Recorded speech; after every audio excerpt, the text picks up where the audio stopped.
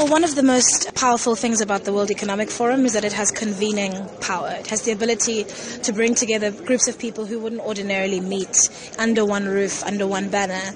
And so what it means is that we can cross ordinary boundaries of political party, country, government, bilateral and multilateral relationships, and have conversations and find common ground.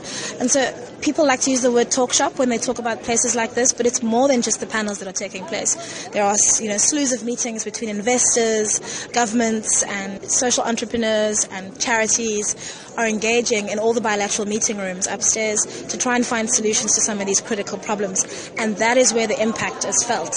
The conversations are actually a springboard for that. So what I hope is that in injecting this conversation about leadership and about changing leadership, that those discussions that are happening upstairs and when everybody goes back, that'll filter down into their organizations and ultimately into the work that they do.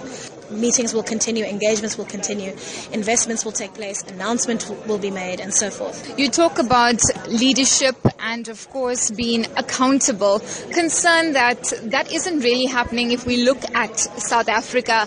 It's been the voice from civil society and political parties who've come together in recent months.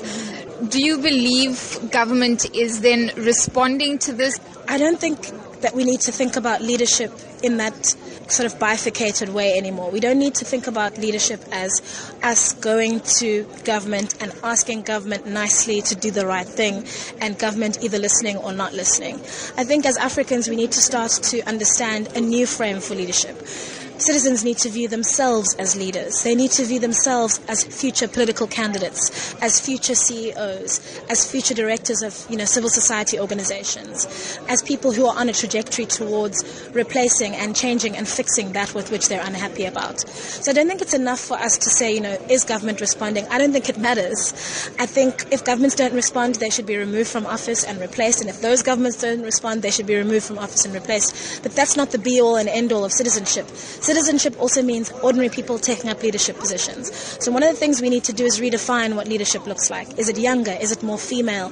Well, how can we redefine what it means to be a leader on the continent? Because currently what it means to be a leader on the continent is to be an older man in his 70s or 80s or 90s who's been in power for decades, or a youngish man who's been in power for 15 years and has, signed a constitutional amendment to extend his term for 27 years. It's all about clinging to power, refusing to have succession plans, refusing to share, refusing to nurture.